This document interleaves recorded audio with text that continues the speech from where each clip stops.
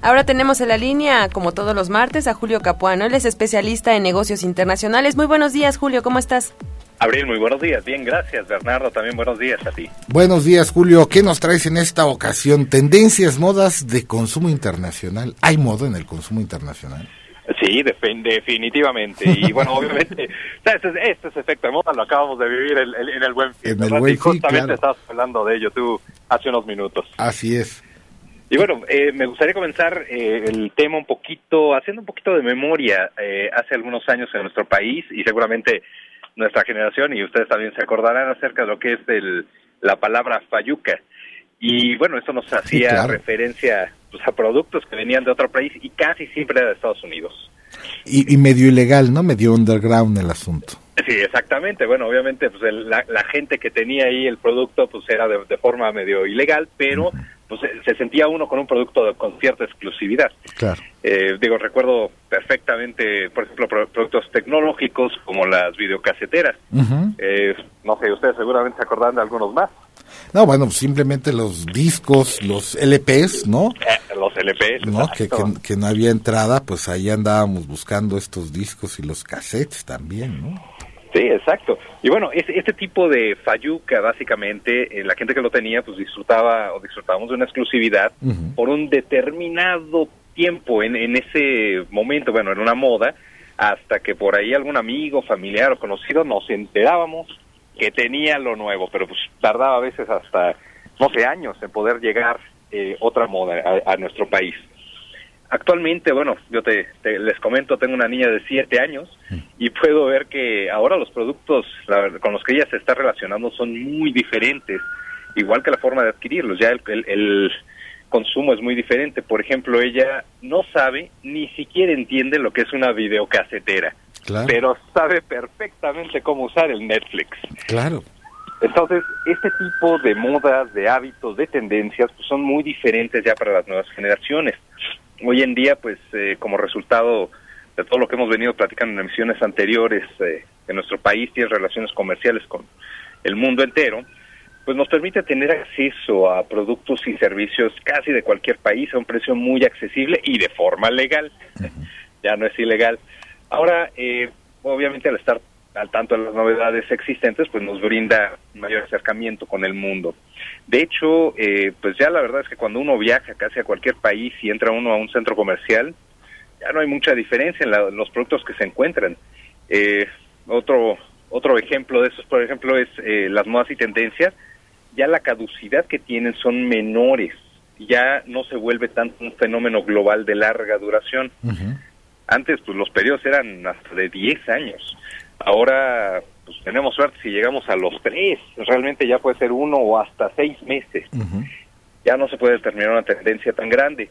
Y bueno, irónicamente, las tendencias modernas van principalmente en dos sentidos que parecen contradictorios, pero como seres humanos los hemos adaptado muy bien para que funcione a nuestro estilo de vida. Estas tendencias pues siempre han existido principalmente en nuestro país, pero las hemos visto en la mayor parte del mundo, y son dos. La primera es el uso de nuevas tecnologías en todos los campos comerciales y de conocimiento, y la segunda es exactamente el inverso, que es el regreso a la naturaleza, el regreso a lo natural.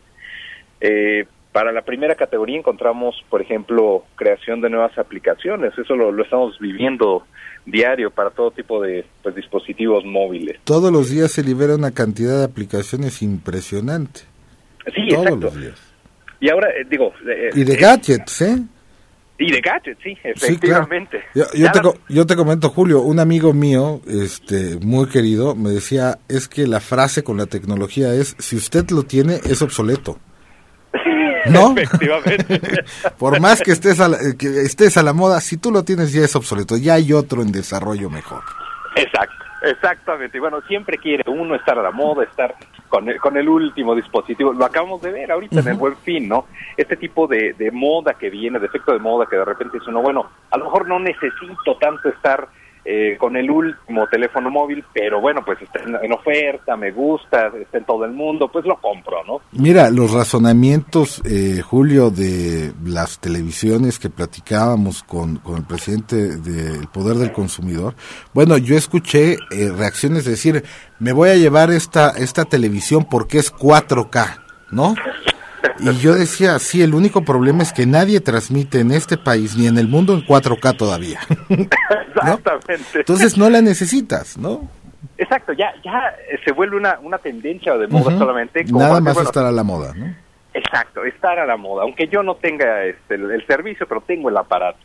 Y esto, digo, por ejemplo, lo hemos visto aquí en nuestro vecino del norte, en Estados Unidos. Hay tecnologías muy interesantes que se están usando. Una de ellas es el famoso sensor de proximidad en los teléfonos inteligentes.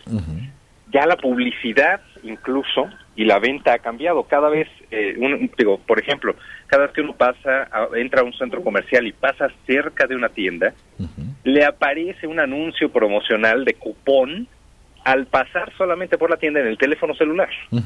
En ese momento le bota uno un cupón de descuento, de promoción, entra a la tienda, elige su forma de pago, incluso ya la tendencia va hacia hacer el pago sin tarjetas, sin efectivo, con el teléfono exclusivamente. Entonces, pues ya la forma de hacer comercio a nivel internacional ya es muy diferente. Ya la mayoría de nosotros usamos nuestros teléfonos para hacer check-in, por ejemplo, en los aeropuertos. Los hábitos son diferentes, los hábitos están cambiando. Los pases de abordar ya son electrónicos a tu teléfono. Ya lo puedes obtener, Delta Airlines tiene ya este servicio, te llega tu pase, lo confirmas, llegas, lo exhibes y vas para adentro. Y coincido contigo, llegas a uno de estos malls operados por Simons, esta cadena en Estados Unidos, y en el momento que llegas al mall, te cae vía Bluetooth un altero de cupones, ¿no? Y y dices, ¿qué es esto, no? Exacto.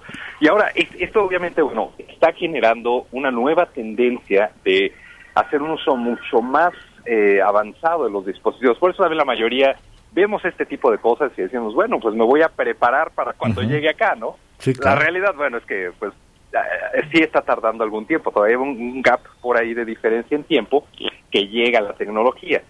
Pero... ya vi las primeras terminales ahora el Buen Fin para que pagues con tu teléfono, ¿eh? Ah, no, claro. Ya están ahí. Digo, no estaban en uso, pero ya están ahí.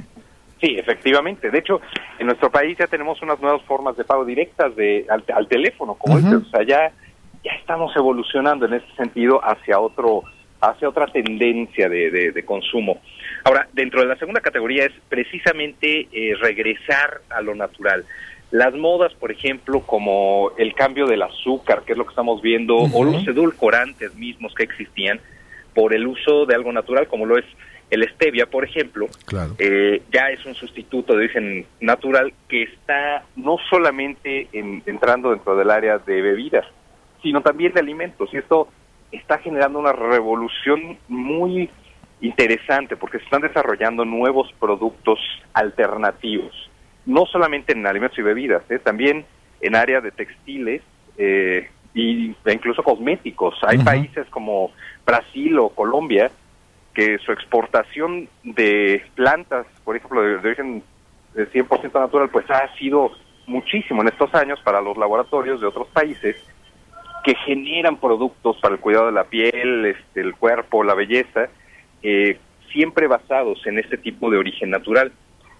Obviamente estas tendencias se van generalizando más en nuestro país y en muchos otros países, pero realmente esta visión ahorita se está adaptando mucho a la micro y pequeña empresa, que es lo que he estado viendo a nivel internacional.